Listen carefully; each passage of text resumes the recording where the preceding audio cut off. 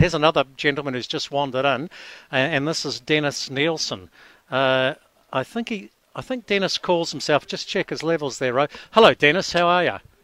Good to see you, Jamie. It was good to see you. Look, I was frightened. I've never met you in the flesh, and I'm thinking you're some terrible person who's going to tear me to shreds, because you do that with your emails and you criticise myself and politicians, all in good humour, I might add. But the interesting thing is when it comes to criticising the politicians, you copy them in on your email, and you and I have a bit of banter around forestry and carbon farming. I love forestry. I'm not such a fan of carbon farming.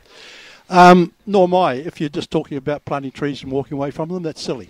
And very few people, if any, do it these days. And that's the misunderstanding that unfortunately seems to be pervading the farming community. I don't buy that, Dennis. I'm seeing good pastoral land in my home patch down in South Otago, damn near flat, going into pine trees. Where's the sense in that? That's different than carbon farming. That's production. That's production forestry. Is it? Yes. Or is it spray and walk away? No, it's not spray and walk away. So what's to stop someone planting pine trees now with a view to harvesting them, taking carbon credits for, 16 years and then walking away? Are we going to line ourselves up for an ecological disaster in this country? If they're New Zealanders, they are allowed to do it. It's legal. If they're New Zealanders, New Zealand citizens, it's silly to do it. It's ridiculous to do it. They shouldn't be doing it.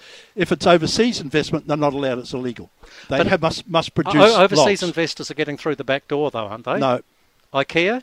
No, the OIO will take their forests off them and their land off them if they are in breach of the law. It is illegal for an overseas investor, IKEA included, to plant and walk away. They must harvest, and the OIO will be watching them like hawks, believe you me. Well, I hope you're right. Hey, listen, we're just going to take a break. Dennis, great to meet you, and I'll stay around because I want to have a chat to you after 1 o'clock. We'll continue this debate.